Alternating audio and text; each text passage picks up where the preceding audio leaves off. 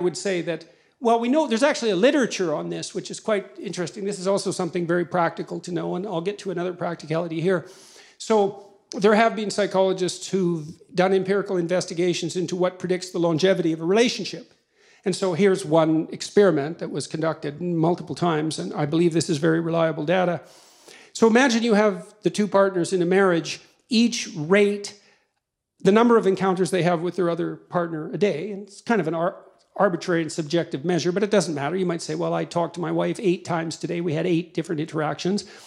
And then you'd say, well, did you rate those for whether they're positive or negative? And then you can calculate a ratio of positive to negative. And then you can use the ratio to predict the longevity of the relationship. And the data show that if the relationship interactions fall below 5 positive to 1 negative, then the relationship deteriorates and is generally doomed.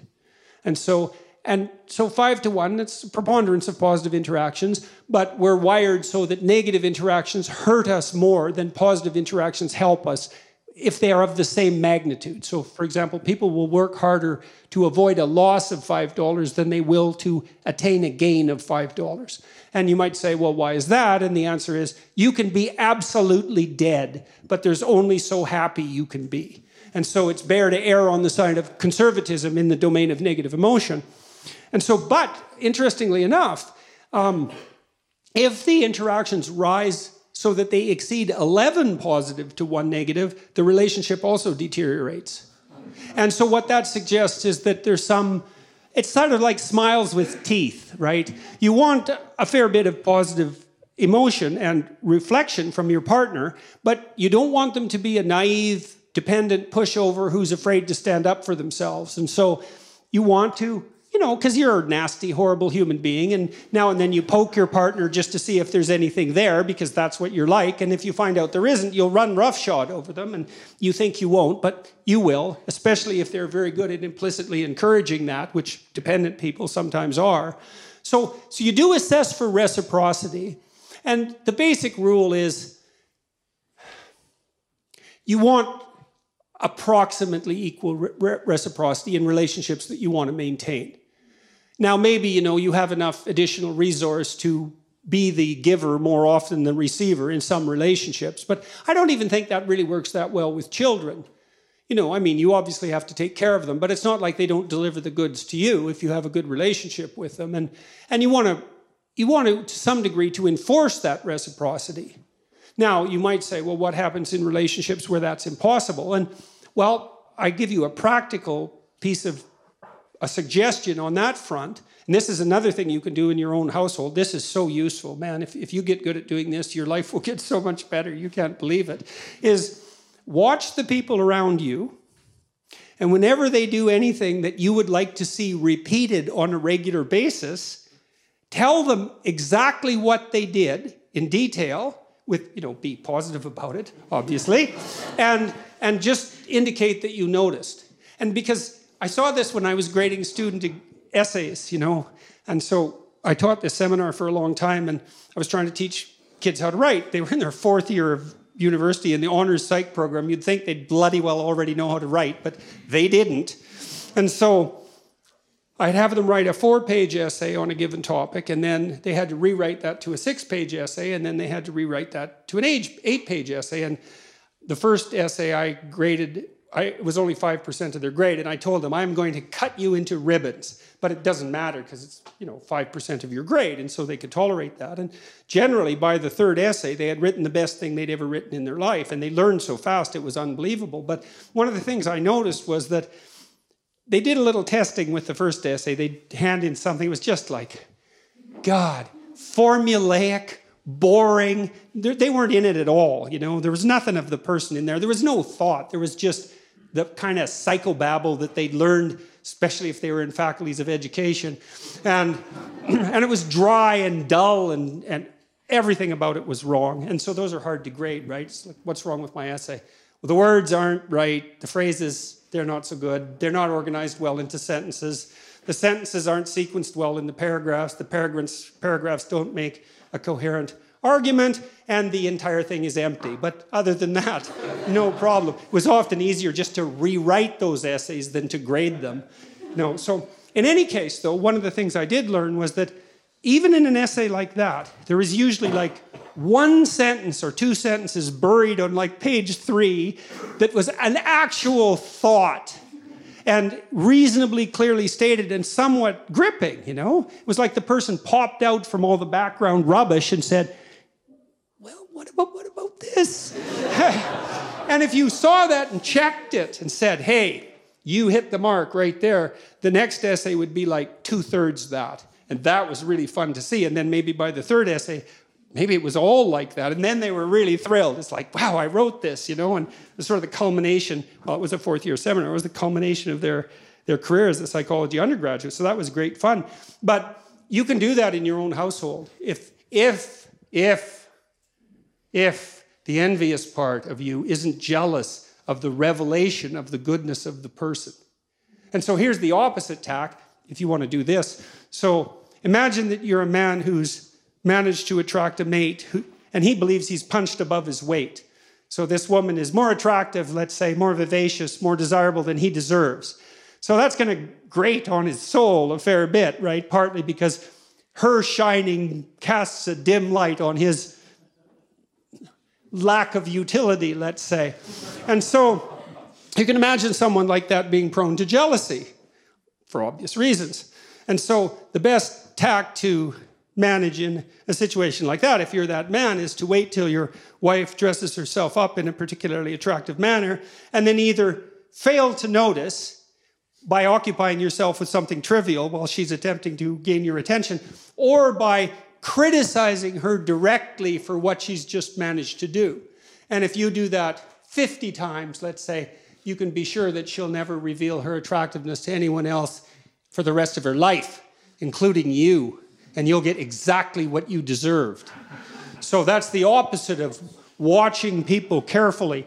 Now, I learned this in part from Skinner, B.F. Skinner, the famous animal behaviorist, because he used all sorts of reinforcement contingencies to shape animal behavior. And Skinner was unbelievably good at this. He trained pigeons in World War II to guide missiles by pecking at photographs. So they could map the photographs onto the missile trajectory, viewing the territory underneath, and peck accurately enough to guide the missile to its destination.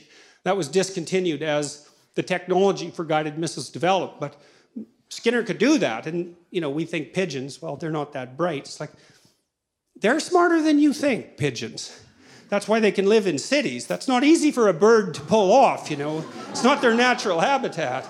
And so, but Skinner, although he would use punishment, technically speaking, which is the application of a certain amount of pain, or threat, which is the use of anxiety, but what he believed was most effective was reward. But it required a tremendous amount of attention. So, for example, if Skinner was trying to train a rat to climb up a little ladder and then across the ladder and then maybe do a pirouette and come down, which he could do with no problem, he'd just watch the rat, and then when it got close to the ladder, he'd give it a food pellet. Now, his rats were starved, by the way, down to 3/4 of their normal body weight, so they were pretty eager to work for food. It's not something you necessarily saw in the methodology section of the papers, but, and that's not a critique of Skinner, it's just an indication of how simplification takes place in laboratory experiments. But in any case, he'd wait for the rat to get near the ladder and give it a food pellet. And soon the rat would be hanging around the ladder quite a lot.